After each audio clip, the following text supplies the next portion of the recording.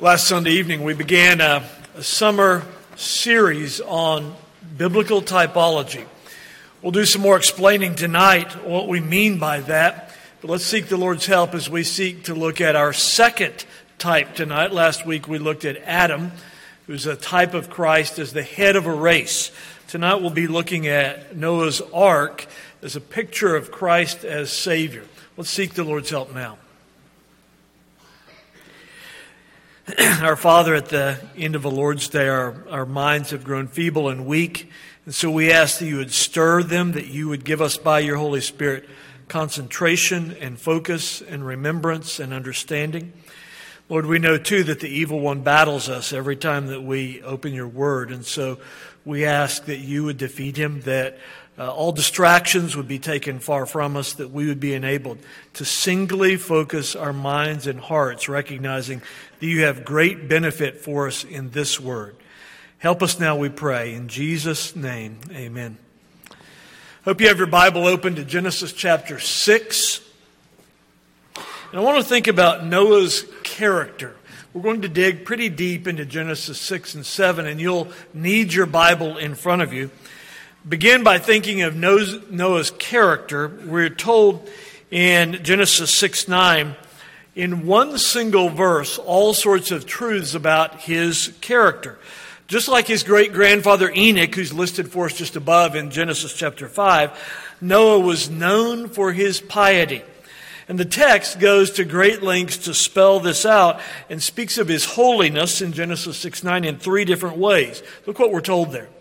He was, first of all, a just man. Second, he was perfect in his generations. The Hebrew word translated perfect is the same word, tamim, that is used to describe an acceptable sacrifice, one that's without spot or blemish in Exodus and Leviticus. And then third, we're told of his character that he walked with God. It's the exact same phrase that's used of his great-grandfather Enoch. And so let's analyze for just a moment what sort of man we're dealing with here in Noah. We're told in verse 9 that in all his dealings, judicial, governmental, financial, that in all his dealings with his fellow man, Noah was just. No injustice, no lying, no thieving, no oppression. In his dealings with God, he was intimate, had communion with Jehovah. His piety was full-orbed, not one-dimensional. There are no glaring or scandalous sins that marked him. He sought first the kingdom of God. He wasn't about his own agenda. And this text is also in Genesis 6 clearly drawing the antithesis between Noah and his household and the entire rest of the culture. Noah was out of step with the surrounding world, and gladly so. He would never have won any popularity contest. He was thought of as strange and odd by all. But he was in step with God. So notice what we're told about God. Look, for example, in verse 11, 12, and 13 of chapter 6. We are told repeatedly that the Lord is not ignorant of what's happening on the earth, but he sees. In fact, we're told in verse 13 that he judges. Notice how often we are told that God sees exactly what is happening. So in verse 11, we're told that the earth was corrupt before God. Notice, before God. This is happening coram Deo, before God's face. And then in verse 12, we're told that God looked upon the earth. And then in verse 13, the Lord says, the end has come before me. I will destroy them. And then again, God speaks of his seeing with the intention of judging in verse 17, saying, I myself am bringing floodwaters to destroy. And for those of you who are particularly sensitive to the immorality and the perversity of our culture, and you think it's unchecked, the world is spiraling rapidly downward, and you think, I don't think God sees this. The answer is yes, he does. We're told that repeatedly here in Noah's day.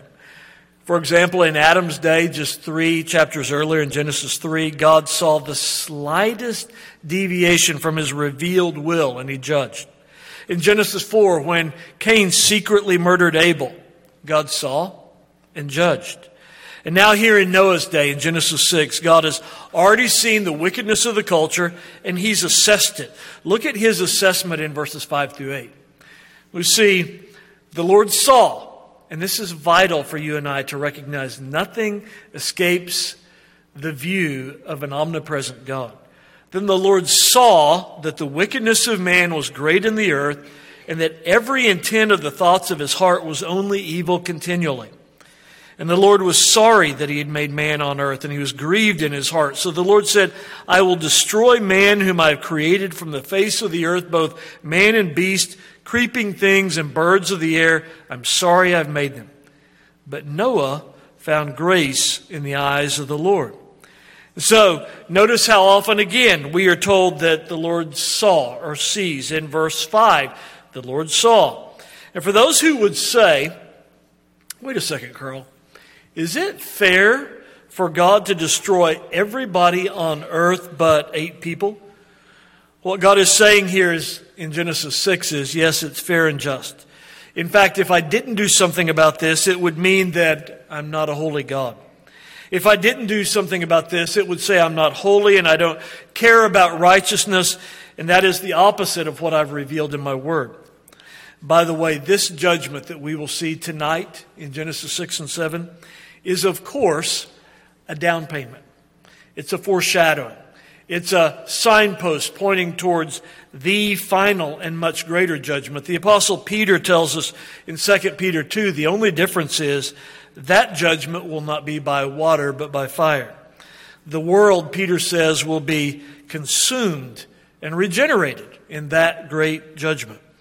This full-scale judgment demands and demonstrates that truth, righteousness, and holiness prevail regardless of majorities and minorities. So notice who will not be judged. We'll point this out several times. 8 people, the minority. Look who will be judged. The majority, hundreds of thousands, perhaps millions of people even in that young day of the earth.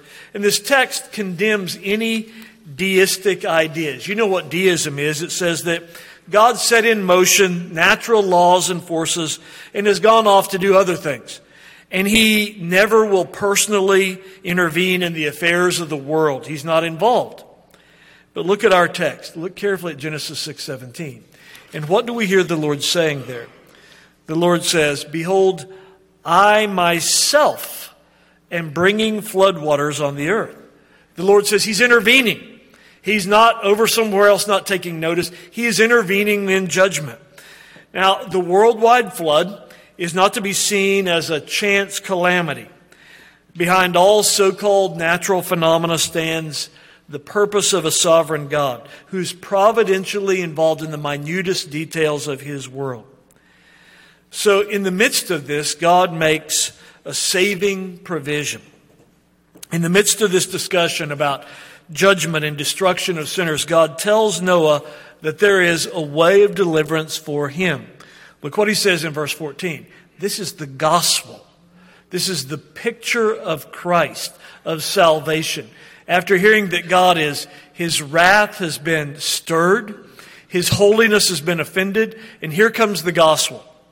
Noah, make yourself an ark. This is the way of deliverance for him and his household. Now, a few key features of this ark. Remember, this ark is one of the shining, clear pictures of Jesus and his salvation in the Old Testament. So a few key features of the ark. First of all, look at verse 15. The ark is huge. It would have been 150 yards long. Think of a football field and a half. By good calculations from zoologists, you could fit 35,000 species of invertebrate animals comfortably in the ark, and that would only fill half of it. The ark would have been 15 yards high, 25 yards wide. It had a total deck area of almost 100,000 square feet. And because of its design, if you study the design, the engineers in this room, especially the structural engineers, when you study the design, it's square, flat, and long. It's impossible to capsize. It's like a barge. And look at verse 16. It's 3-storied. And all the old Jewish rabbinical interpreters insisted that the breakdown of those 3 floors went like this. That the humans lived on the top floor for that year. The middle deck was for the animals, and the lower deck was for the refuse. And notice in verse 14, it's filled with rooms. So there are divisions in the ark, perhaps for different kinds of animals. And then in verse 16, we read that there's an architectural mechanism for fresh air and light to circulate. The Lord gives instructions. Look at verse 19 through 21. These instructions are preliminary instructions given to Noah before the construction of the ark, at the front of the 120 years that Noah's working on it. Later, after the ark had been built and when the flood was imminent, God gave Noah more specific instructions, providing that of certain species, 7 specimens were to be taken into the ark. Look carefully at chapter 7, verses 1 through 3.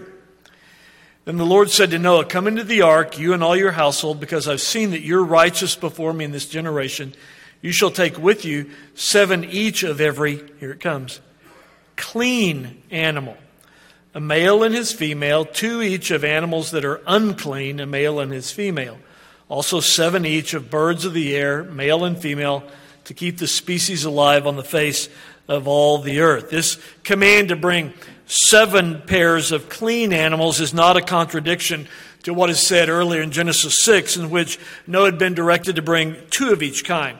So this should be understood as meaning that at least a pair of every kind of animal is brought. And then God makes the distinction between clean and unclean animals to be kept on the ark.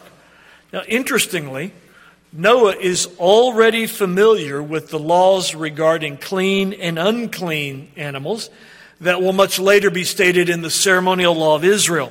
So it's when it's stated to Moses hundreds of years later, it's no change from this previously understood paradigm. A clean animal, according to Leviticus 11, is revealed in Scripture as one suitable for eating and for sacrifice. But I want you to notice something profound even here. There are lessons for our culture in even the simplest things here. It must be stated here, already told to us in Genesis 2:24, in the institution of marriage, the normative nature of the male-female relationship. God does not command Noah to take 2 males and no females into the ark. Repeatedly, look how often the Lord tells Noah the gender practice. For example, Genesis 6:19, "Of every living thing of all flesh you shall bring 2 of every sort into the ark to keep them alive with you. They shall be male and female." Chapter 7, verse 2, "You shall take with you 7 each of every clean animal, a male and his female. 2 each of animals that are unclean, a male and his female." We see it again in verse 9. 2 by 2 they went into the ark to Noah, male and female. And then when Noah and his household enters, notice who goes in. The exact same pairs. Noah and his wife. Shem and his wife. Japheth and his wife. Ham and his wife. This is normative. And anything else is deviant from the norm. Now, one of the foolish questions that's usually asked of this, usually by the same people who ask, "Where did Cain get his wife?" or questions like that, is this: how could untamed, savage animals be induced to live harmoniously for several months inside a boat? The answer is simple. The very same Lord who will one day make the lion lie down with the lamb, when the earth shall be full of the knowledge of the Lord, that same Lord with great ease can move the creatures to enter in at Noah's command and constrain them to the same peaceful nature they had in the Garden of Eden and will have when all things are restored. Another fascinating textual statement is the one in Genesis 6, verse 20. Look carefully there. When the Lord tells Noah that 2 of every kind will come to you to keep them alive. Noah doesn't have to trap the animals or find the animals. That's God's responsibility. He will move the animals in Noah's direction at the right time. This shouldn't be surprising once again. We already have a practice of that. Remember the Lord's practice in Genesis 2 where we're told He brought the animals to Adam to see what he would call them. Now He'll bring the animals to Noah. And then comes that spectacle that lasts for a week. We read about it in Genesis 7 verse 9. That spectacle that we are told of, that all the animals went in the ark to Noah. This is easily the world's greatest parade that's ever occurred. I'm a parade junkie. My poor wife has had to stand outside in bitter cold for Christmas parades and blazing heat for 4th of July parades, and she can never figure this out. She thinks that there's something profoundly genetically wrong with me because I love bad marching bands. I like convertibles with corrupt politicians waving to the voters. I love high school floats, and what I really love is Shriners and tiny cars. But if you think those kind of parades are great, and by the way, if you're going to one, call me and I'll go with you. But this was a parade. Look at it in chapter 7, verse 9. This is a stupendous parade. Thousands of species going into the ark to Noah, male and female together. And this parade condemned all who watched it pass by. Because here are all of these people watching the animals saying, well, look at that. How about that? What do you think of that? This parade showed that soulless creatures had far more wisdom than image bearers. God gives the effectual call then to Noah and his household. And you say, could anyone have come onto the ark? Of course. Doors wide open. Anyone could come. Whoever wanted to could have walked right into the ark and been saved. But no one did, except the 8. So also today. Anyone can come to Christ. The free offer of the gospel stands. But the only ones who will come are those who are effectually called and sovereignly drawn. But then we see in chapter 7, the wrath of God is on full display. You see in verses 17 through 24, the massive cataclysmic nature of the flood. Listen to these words in chapter 7, verse 17 and following. The flood was on the earth 40 days. The waters increased and lifted up the ark, and it rose high above the earth. The waters prevailed and greatly increased on the earth, and the ark moved about on the surface of the waters. And the waters prevailed exceedingly on the earth, and all the high hills under the whole heaven were covered. And all flesh died that moved on the earth, birds and cattle and beasts and every creeping thing that creeps on the earth, and every man, all in whose nostrils was the breath of the Spirit of life. All that was on the dry land died. So He destroyed all living things which are on the face of the ground, both man and cattle, creeping thing and bird of the air. They were destroyed from the earth.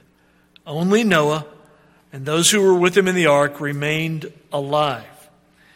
And so this is a torrent flows out of Moses' pen now as he's describing this. Look at some of the descriptions. In verse 17, the waters are increasing. They're rising high. The ark rides across the top, safe. Verse 18, the waters prevail and greatly increase. And then in verse 19, the waters prevail exceedingly, and all the high hills under the whole heaven were covered. Verse 20, the waters prevailed and the mountains were covered. The specific designation in verse 20 speaks of the waters prevailed 15 cubits upward. Speaks of water way above the mountain tops, 20 to 25 feet above the tops of mountains. And so what we have in verse 21 through 23, look at it clearly. It's the reign of death. Because as we read this text, we are meant to be solemnly silenced by the universality of death. Other than Noah and his family, there are no survivors. This is the fulfillment of what God had promised back in Genesis 6, verse 7, when the Lord said, I will destroy man whom I have created from the face of the earth, both man and beast, creeping things and birds of the air.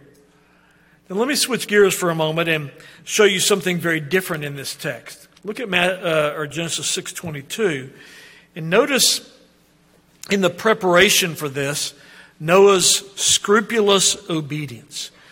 After the Lord gives him commands on what to prepare, we read, "Thus Noah did according to all that God commanded him, so he did." In fact, the most repeated and common truth we know about Noah's character is this: he obeyed God. We are told this over and over again. Look, for example, at chapter 7, verse 5. Noah did according to all that the Lord commanded him. Verse 9, as God had commanded Noah. Verse 16, they went in as God had commanded him. And before you shrug off Noah's obedience as something small and inconsequential, remember this. First of all, Noah had to cut down a whole forest for lumber without chainsaw or trucks or cranes. Noah had to precisely cut and shape this boat without power tools. Noah had to build the equivalent of a shopping mall, room by room, inside this boat. Noah had to do this work for 120 years. And then he couldn't just focus on shipbuilding.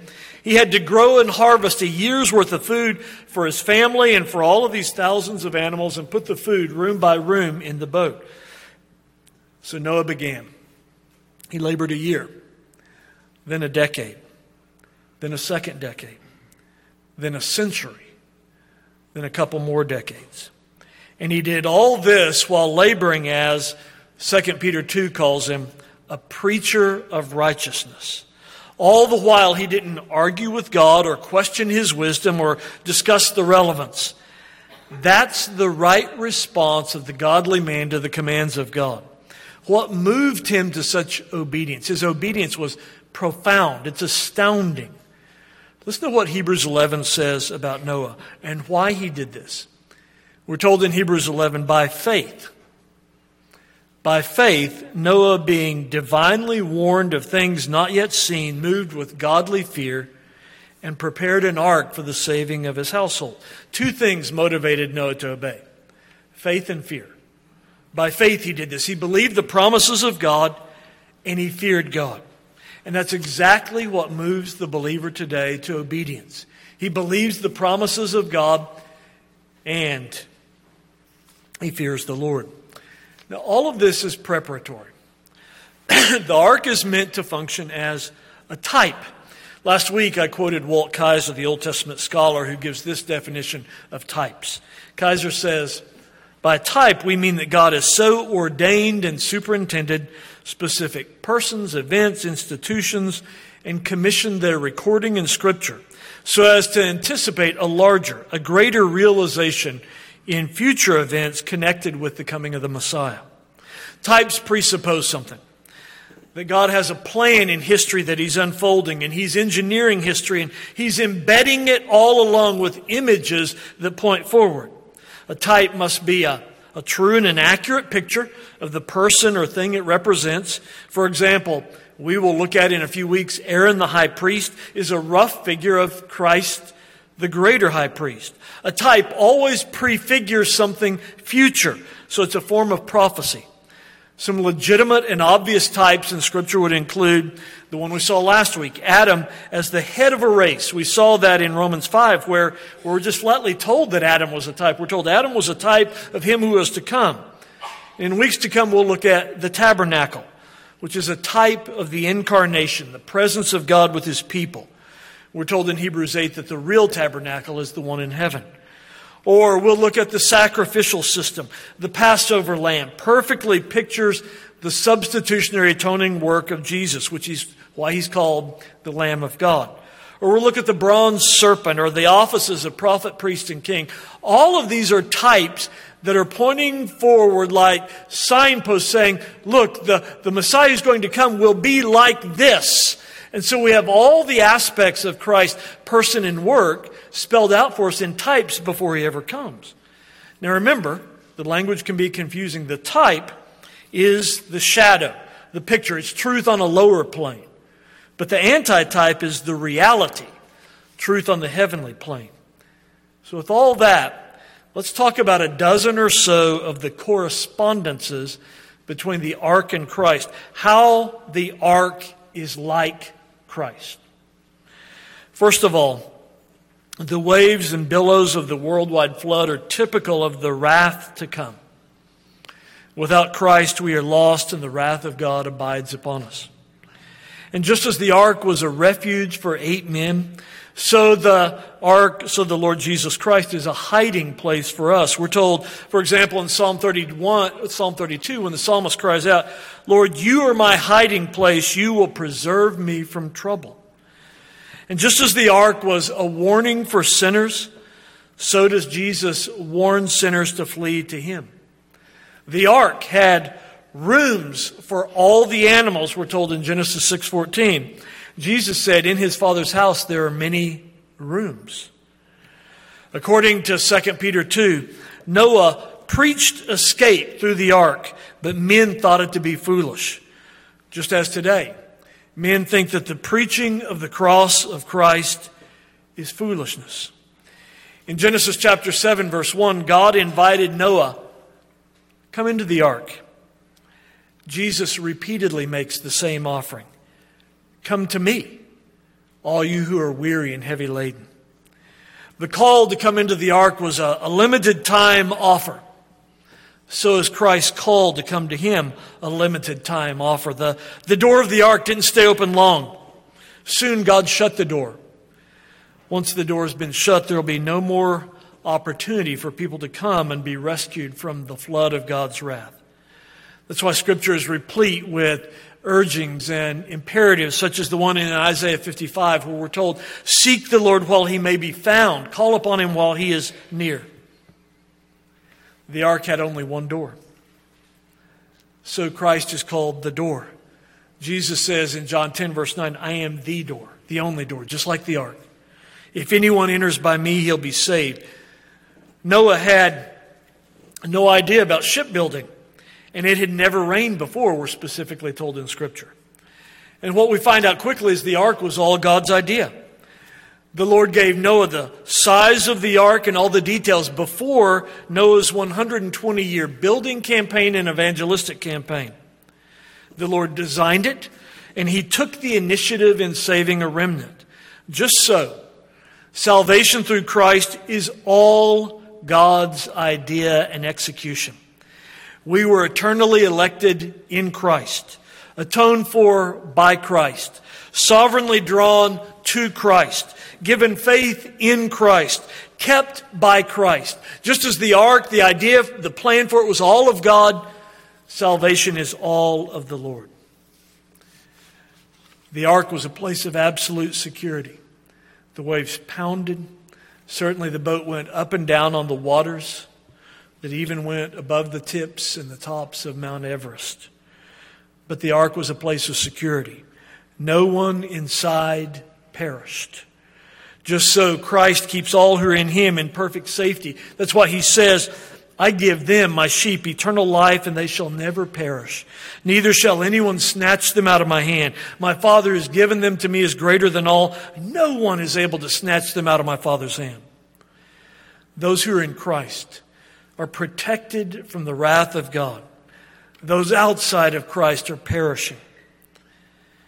Another analogy.